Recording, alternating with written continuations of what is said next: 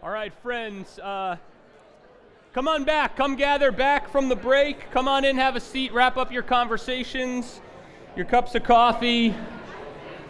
We're going to come back together to continue our time of worship.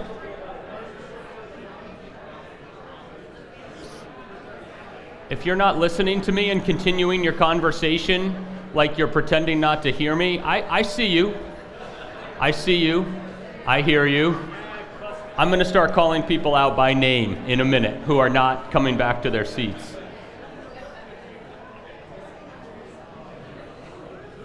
Joel Beachy, Brendan Jorgensen. These are people that aren't listening to me right now.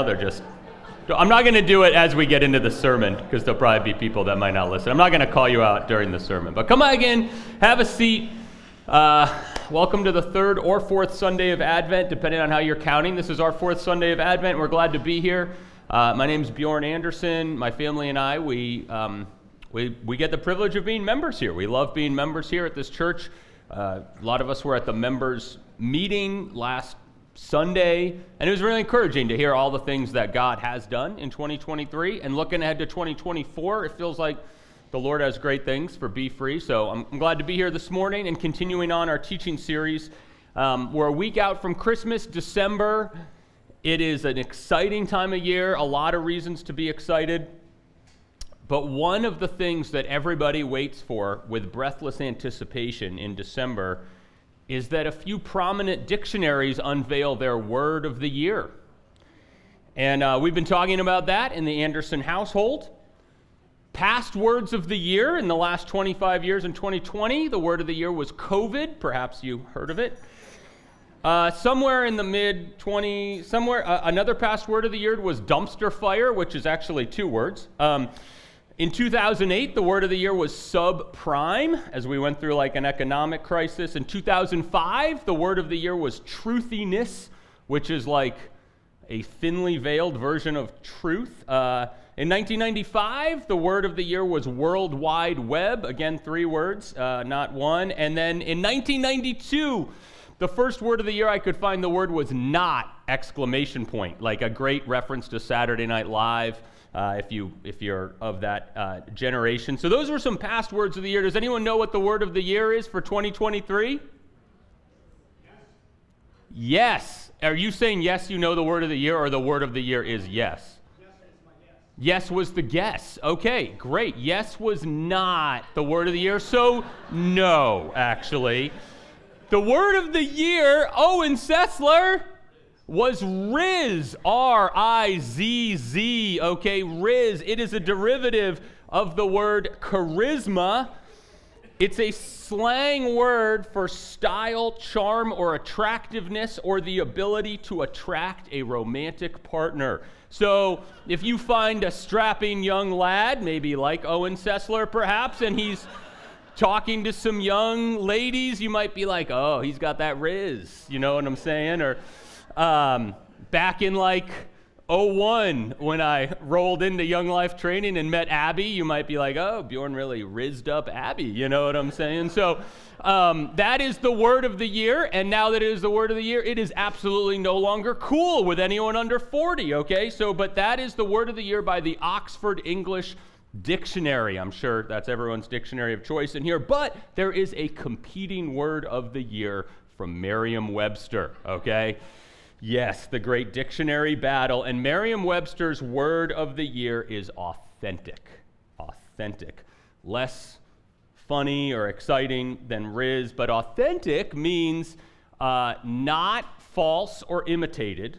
So that's like the negative side of authentic. It's not false or imitated. Or it could mean true to one's own personality or character. True to one's own personality or character. Interestingly, a lot like more people were apparently talking about what it means to be authentic. And even as our culture sort of used to have, like, we looked to God as the highest portion, like now we sort of look to ourselves as the most important thing. So like if we're being an authentic self is very important in our world. And there's a lot of talk about authenticity in like with AI, like is that AI generated content or is it authentic?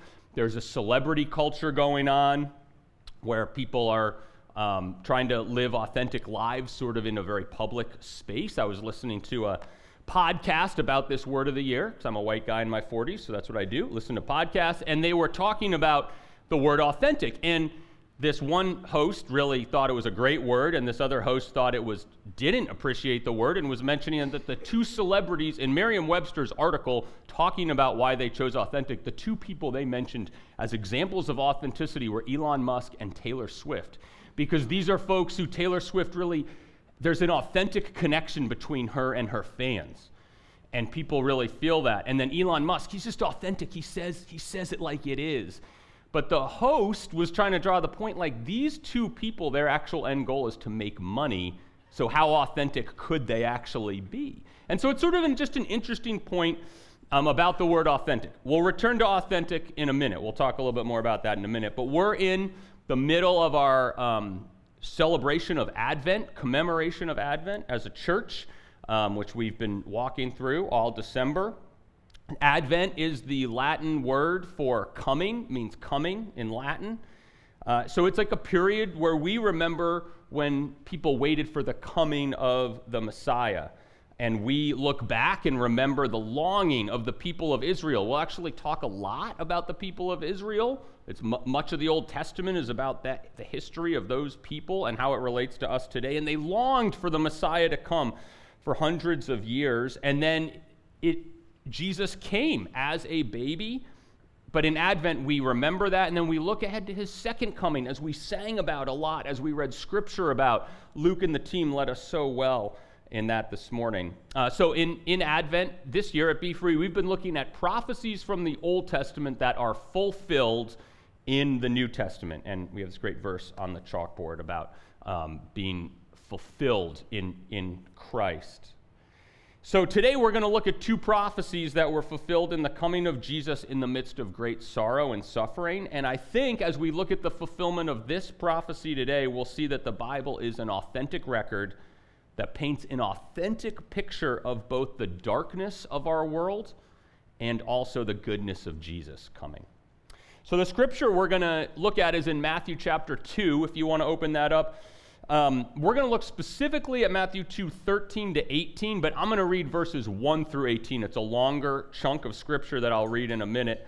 But it starts with the story of when the wise men or magi came to visit Jesus, which Brendan preached through this about 2 weeks ago, talking about how there was a fulfillment of the prophecy of what prophecy was? Oh, that Jesus was going to be born in Bethlehem. That prophecy was fulfilled. So he mentioned that in this prophecy that the Messiah would be God in the flesh. So that's sort of the context. And then in 13 and 18 is where we're going to see the meat of what we're going to talk about today. So why don't you stand with me as I read? And if you have a Bible or cellular device and want to follow along, Matthew 2, 1 through 18, it's in the ESV translation. I'm going to read it. It'll be on the screen behind me. And after I'm done, I'll say the word of the Lord, and you can say, thanks be to God. So Matthew 2, 1 through 18.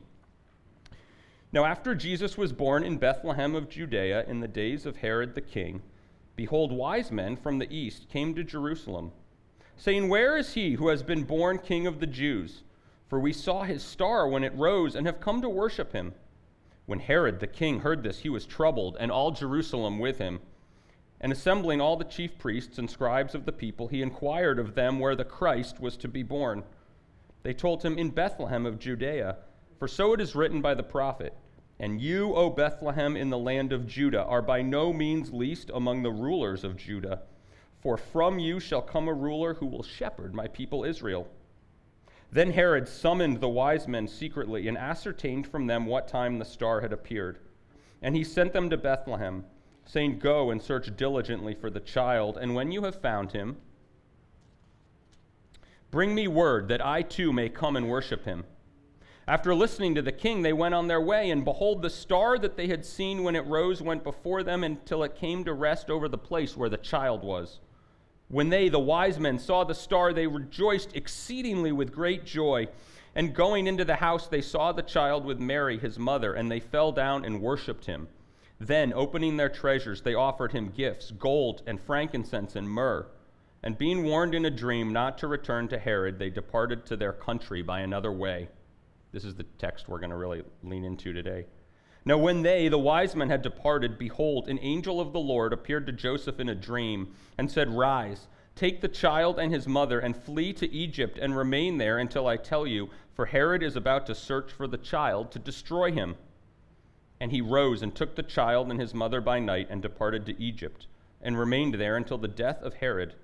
This was to fulfill what the Lord had spoken by the prophet, Out of Egypt I called my son. Then Herod, when he saw that he had been tricked by the wise men, became furious, and he sent and killed all the male children in Bethlehem and in all that region who were 2 years old or under, according to the time that he had ascertained from the wise men. Then was fulfilled what was spoken by the prophet Jeremiah. A voice was heard in Ramah, weeping and loud lamentation. Rachel weeping for her children. She refused to be comforted because they are no more. The word of the Lord. You can have a seat. Let me pray for us. Father, thank you that in a world that longs for authenticity, that you are the authentic one who was before all things, that in you all things hold together, and you came in the most authentic way possible as a human baby born into vulnerability and violence and pain to bear our pain and redeem us from it. And Lord, we pray that as we look at this text, that we would see more of who you are, and it would cause us to live lives that reflect your glory. In Jesus' name, amen. So we're going to spend the bulk of our time, we're going to talk about three main characters in this text, verses 13 through 18. You can just leave your Bibles open or phones open if you're looking at that. But I want to make a few observations before we talk about these three characters. First observation is that this is a challenging and disturbing portion of Scripture. It's one place among many where the biblical narrative doesn't hide the violence and darkness of the human heart. Especially a heart that is rebelling against God. We're really familiar, maybe, if you've been around church, with the wise men. They're always in manger scenes. They're very popular, and it's beautiful. And we see God using his creation, the star, and then his scriptures through the prophecy to draw people who would be considered outsiders to himself. And it's really a neat depiction, but we're maybe less familiar with the gruesome massacre of young children that follows the visit of the wise men to Bethlehem. Bethlehem was a small town. The number of male children under 2 killed by Herod as he's threatened was, historians think, between 10 and 30 children, maybe about a dozen children. So it's not an act of genocide, but it is an act of almost intimate tragedy, as people would have known each other. It would have been a community where people knew each other, and these children are killed. It's a hard and challenging portion of Scripture. It shows there's a spiritual battle at play, even in this Christmas story. Second observation worth noting on a little bit of a different tack is that there's a lot of different geographic places mentioned in what we just read, which points to the historicity. This is not a mythical account. But Jesus is born in Bethlehem. The Magi come from the east, which is, it's a little vague. Some people think they might have come from like Persia, which is modern-day Iran, or maybe further away like China or Asia. Jesus and his family escaped to Egypt. Herod lives in Jerusalem. There's all these places mentioned that are far from where we live right now. We think of our life in Christ through an American context, as we should. We live here. But the reality is we see God calling all nations to himself. We see it in this text. And it's beautiful. It's a beautiful reminder. And the scriptures echo that. Psalm 67:4, let's put it up on the screen, says this: Let the nations be glad and sing for joy, for you, God, judge the peoples with equity and guide the nations upon the earth. God says, let the nations sing. I'm for all nations. And then at the end of the Bible, in Revelation 21, Luke read a portion of the beginning of Revelation 21, but at the end of Revelation 21, we read about the new heavens and new earth, and we read about nations coming to God's city, and it says this: the city has no need of sun or moon to shine on it, for the glory of God gives it light, and its lamp is the Lamb. By its light will the nations walk, and the kings of the earth will bring their glory into it, and its gates will never be shut by day, and there will be no night there. That's beautiful. It's cool. And in some ways, the wise men coming and bringing gifts to Jesus are like foreshadowing that at the end of the world, all the nations, the kings will bow down to Jesus and bring things to him, that God desires the nations to come to him. And we see it happening in Matthew 2. Last observation, there's 2 Old Testament scriptures fulfilled in this text that we just read. The first comes from Hosea 11:1, which says this: "When Israel was a child, I loved him, and out of Egypt I called my son." This comes from Hosea 11:1. Hosea is a prophet and a book. He wrote a book of the Bible, really interesting and colorful book. Hosea gets like a tough assignment from the Lord: marry a prostitute, an active prostitute. The prostitute's name is Gomer. Tough assignment for Hosea, tough name for his wife. He's called to marry her, and she is repeatedly unfaithful to him, and God is saying, continue to pursue her and love her. And Gomer, his wife, is a picture of Israel's unfaithfulness and sort of our unfaithfulness and how God continues to pursue us. And one of the ways that God pursued Israel is he helps them escape from Egypt through the Red Sea. Moses, Prince of Egypt. It's like the 25-year anniversary. Great movie to watch with your family over Christmas. But that's what happens. And it's like one of the ways God pursued Israel is he brings them out of Egypt. So Hosea is saying, I called my son Israel out of Egypt. And Matthew reinterprets that to apply that to Jesus, that Jesus went to Egypt to flee Herod and was called out of there. So that prophecy is fulfilled.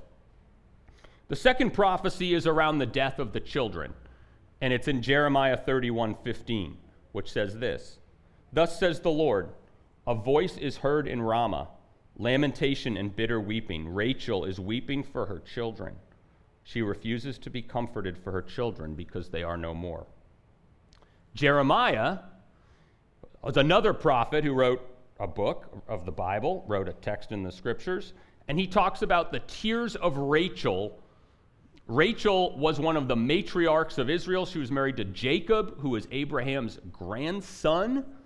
Sometimes I get confused thinking through the history of Israel, and if you're like don't know any of these names, like that's totally fine. Like it's in the Bible, and it's just trying to draw it back in. Like if you've never seen like Star Wars, and you're like, who's this person and that person? Like, and some people are just sort of talking about them like they know them all. Like but the Bible draws all these threads together, and Israel, hundreds of years after Rachel is alive and hundreds of years after they come out of Egypt, gets taken into Babylonian captivity. And it says, Jeremiah writes at that time that Rachel is metaphorically weeping for Israel because they're in captivity. Rachel is long dead. It's a metaphor for her weeping. Like in America, we might say if something bad happens in our country, we might say Abraham Lincoln or George Washington are crying tears over the state of America.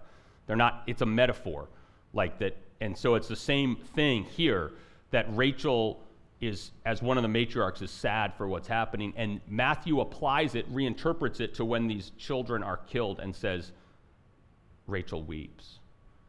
And in it, I think he's saying something beautiful. He's not trying to explain away a horrific event or saying God has a plan. God does have a plan.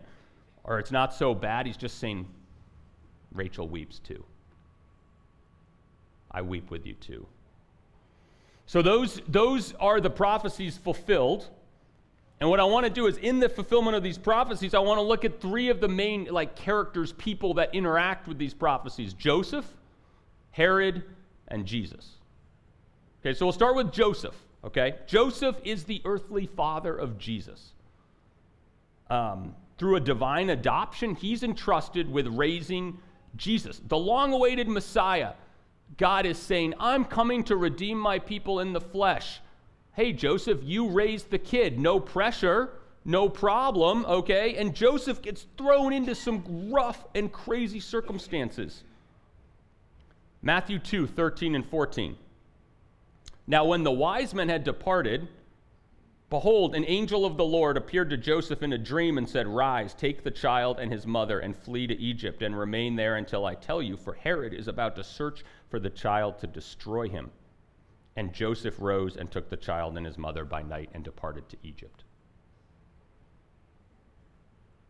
Joseph, this is the second dream he's had in the first 2 chapters of Matthew. If I'm Joseph, I'm like, I don't want to have any more dreams. Okay, first thing, he's engaged to Mary. She's pregnant. Joseph knows he did not get her pregnant. Oh, it's a virgin birth, says Mary to Joseph. Joseph is like, okay, but he's a nice guy, so he's going to divorce her quietly. Angel shows up. No, Mary is right. This child is from the Holy Spirit. Mary is having a baby, and you need to marry her. Okay. Then the wise men come, they give gifts. Oh, this is pretty cool. I like being Joseph. Wait, another dream. Hey, the most powerful person in the world is coming to kill that child. You need to be a political refugee to a country you're not from.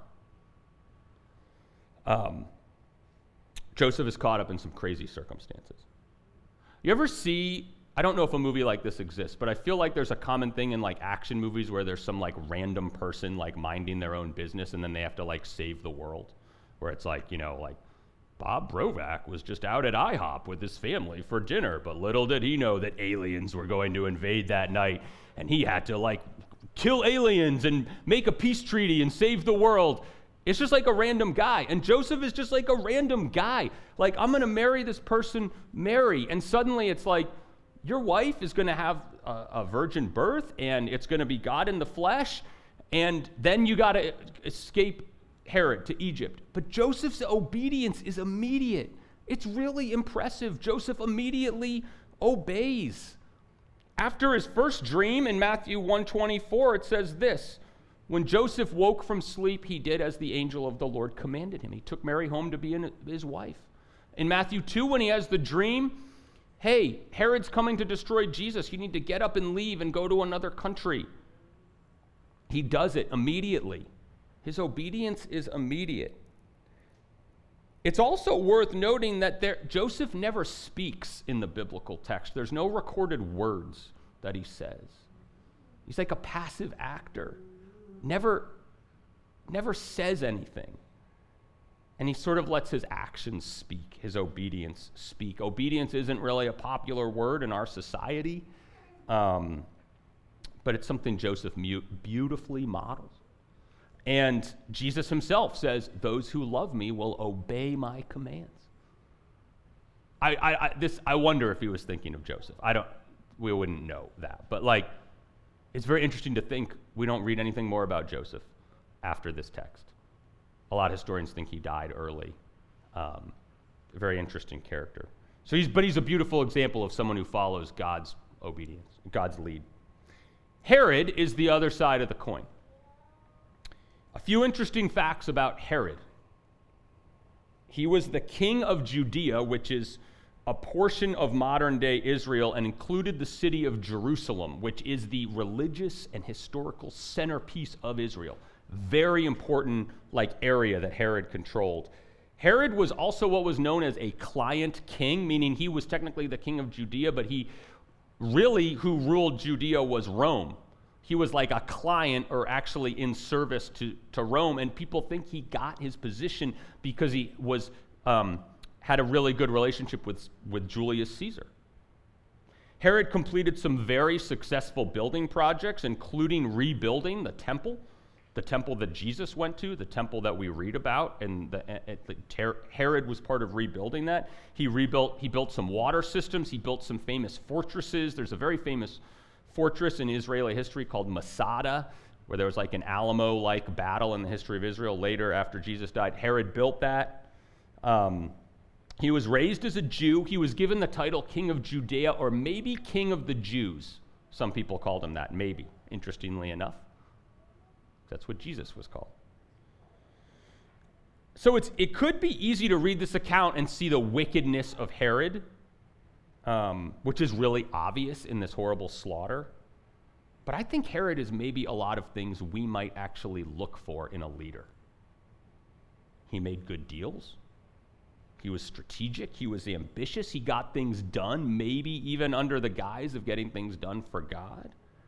But notice his reaction when the Magi come looking for Jesus, Matthew 2, 1 through 3. Now, after Jesus was born in Bethlehem of Judea in the days of Herod the king, behold, wise men from the east came to Jerusalem, saying, "Where is he who has been born King of the Jews? For we saw his star when it rose and have come to worship him." When Herod the king heard this, he was troubled, and all Jerusalem with him. Herod is troubled by the fact that there might be another king in town. Makes some sense. Herod's the king. There can't be another king. He's threatened. He's troubled. Historically, Herod was known to be a person of ruthless person. One historian mentioned it's better to be one of Herod's pigs than his sons, because there was legend that he killed people in his own family for his own power. He doesn't want another king on the throne. The end result is he ends up killing innocent children. And if Joseph is a picture of a heart devoted to God, Herod is a picture of a heart rebelling against God. And Herod takes rebellion to extreme length, but I don't know that he's that much different than you or me. See, Jesus is our creator and redeemer, and he wants to be the king of our lives, not just a buddy or a counselor or a friend, although he is those things. He wants to be the king of our lives. We sang at the end, he shall reign forevermore. One commentator, I read a commentary this week, I read this great quote that I wanted to pull out and show you guys. It's kind of cool. It says this: Herod teaches that a reaction of raw human nature to the kingship of Jesus is rebellion. Jesus is Lord and we are not. So in some ways, Herod is a picture of sin, the human condition of worshiping ourselves instead of God. I heard it said years ago that there's like a metaphorical throne in the heart of every human being. It's like we're created with a throne in our heart, and Jesus, as we follow him, longs to be on that throne. And being a Christ follower means putting Jesus on the throne of your life.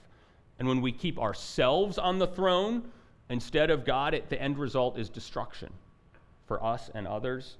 This is taken to a violent extreme in the life of Herod, but it's worth reflecting on the posture of our own hearts. The last person we'll consider here is Jesus. Similar to Joseph, Jesus is also a passive actor in this story. He's a helpless infant. God in the flesh chose to come the way all of us did as a helpless baby, and he chose to be born into like a really, really tumultuous set of circumstances.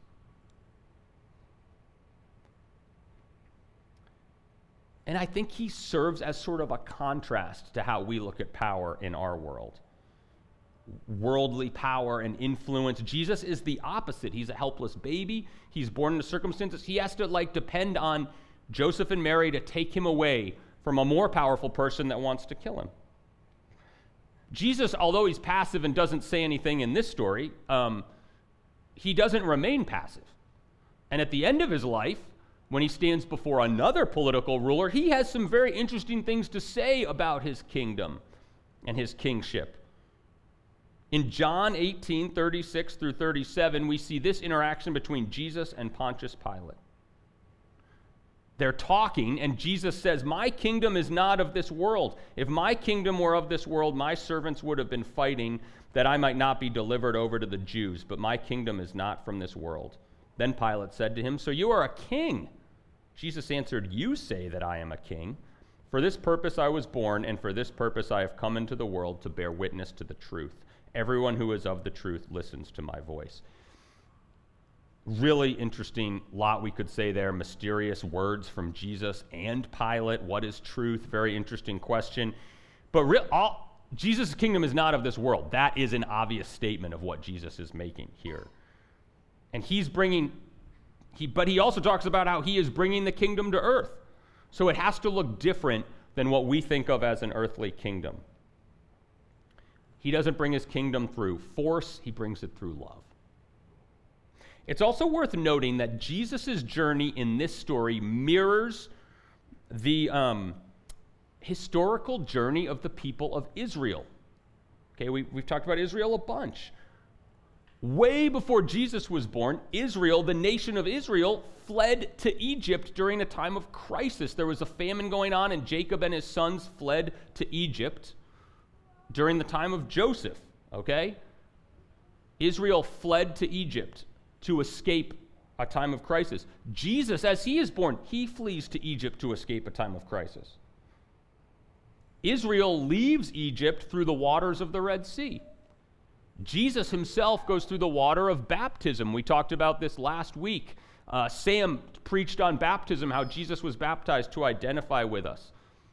Israel escapes to Egypt. Jesus escapes to Egypt. Israel comes out of Egypt through the waters of the Red Sea. Jesus comes through the waters of baptism. Then Israel wanders in the desert for a while, and they end up worshiping idols and kind of failing. Jesus himself goes into the desert and is tempted by Satan, but he passes the temptation. He lives in perfect obedience. See, Israel was chosen by God, not because they were so great, it's very clear on that, but because God chose them, he loved them. And they were supposed to be a vessel of his salvation to the nations, but they failed over and over again. And where they failed, Jesus came, and he was the ultimate vessel of salvation to the nations. The book of Romans describes Jesus as like the new and better Adam. We sometimes sing about this. Like Adam was the first human and he failed, he sinned. Jesus is the new human in his place. And in some ways, Jesus is also the new and better Israel. He's the one who did what Israel could not do and ultimately reconnect us to God. All right. So we looked at Joseph and Herod and Jesus. But we should ask, but so what? So what? What does this mean to us? We're a week before Christmas. I'm maybe listening to a little bit of what you're saying, Bjorn, but I got a lot of gifts to get. I got a lot to do. So what does this have to do with anything in our lives? I want to just give you two thoughts that could actually apply to your life. The first is around suffering. I think this passage is about extreme suffering. There were actual people that had their 2-year-old children murdered pointlessly in a really hard situation. And that might be harder for us to identify with. Much of the Christian church throughout history strongly identifies with this passage because they live in times of great suffering and violence. Much of our brothers and sisters around the world still face a lot of violence. And they really identify with this passage. We might want to explain away or whitewash the passage, but we should remember that Rachel, echoing God's tears, weeps with those who weep. So let's remember and pray for brothers and sisters around the world who are following Christ in hard places. And we also are going to face suffering ourselves. Many of you are walking through suffering right now. Something unexpected, something you weren't hoping to face, that may not be as extreme as this, but is hard. And we should realize that God, through Jesus, is in the business of redeeming suffering. 2 Corinthians 4:17, Paul tells us this: "For our light and momentary affliction is preparing for us an eternal weight of glory beyond all comparison." In Advent, we celebrate, as we sang over and over this morning, that Jesus will come back and put everything to right and will redeem suffering. A few years ago, Nick sent out a blog post that was helping him frame the way he thought about how we were going to worship as a church during the season of Advent. And in this blog post, there's this awesome quote that I love. I love to come back to it every Advent, and it says this: "In Advent, believers confess that the infant who drew his first ragged breath between a virgin's knees has yet to speak his final word." Jesus will come and redeem all suffering. He has yet to speak his final word over the suffering in this world, over the suffering in our lives. Even the suffering of these parents who lost their children, right? It's mysterious, but we believe that Jesus is coming back to redeem and heal all suffering. Second application is this. Who's the authentic you? Who are you? We talked about three people. We talked about Joseph. We talked about Herod. We talked about Jesus. It could be easy to be like, oh, I got it. I need to be like Joseph and not like Herod. If someone tells me to flee to Egypt this week, I'm doing it. I will not kill anyone this week, okay? Like, I don't mean to make light of that, but like, it would be easy. And Joseph is a great model of obedience, and Herod is not a good model of following Jesus, obviously. But if we're just saying, if the message of our church is be like Joseph and don't be like Herod, that's not the gospel of Jesus. That's moralism. That's just like, hey, be a better person, be more obedient. Really, the reality is in my life, I want to be like Joseph. I'm more like Herod. I'm also like Herod. I'm like a little bit of both. I'm trying to be the king. I'm fighting with Jesus to be the king, but I want to be obedient. And when I stand before God, I will not be able to present him with a perfect record of obedience. I couldn't present him with a perfect record of obedience in the last hour of my life. You know who had the perfect record of obedience? Was Jesus. And he says if we are in him, that we can present to God his record of obedience. That Jesus is our righteousness. Jesus is, yes, like try to be like Joseph and be obedient. Do what God says. That's a great practical outflowing of putting Jesus on the center of your heart. And then when you're not, we lean on Jesus anyways. It's got to be Christ in us. I am not a fully authentic person. What you see up here right now, that is like sort of a part of me, but it's not.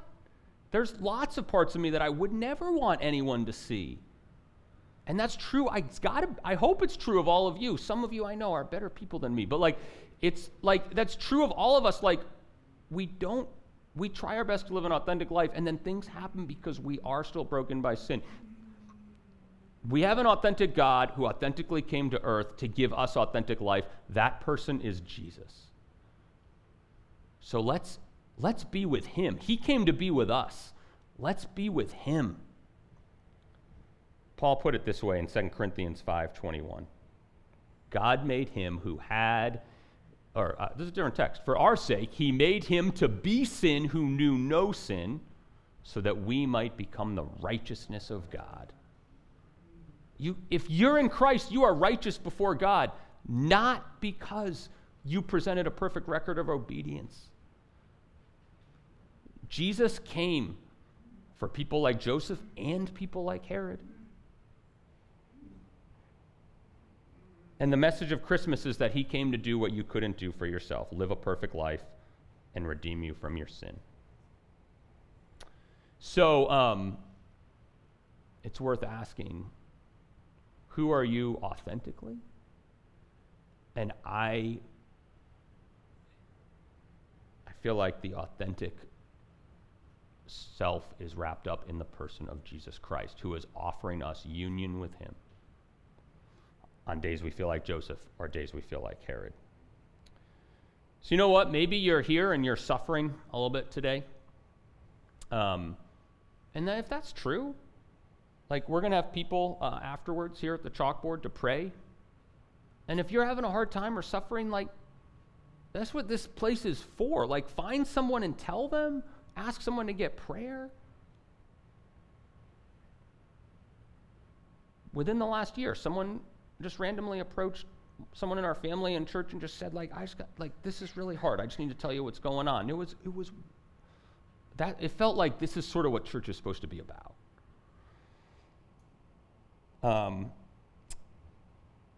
And maybe you're not in that place, but you're in a place where you are thinking like, okay, I want to take a step deeper with Christ, or I want to even know Christ for the first time.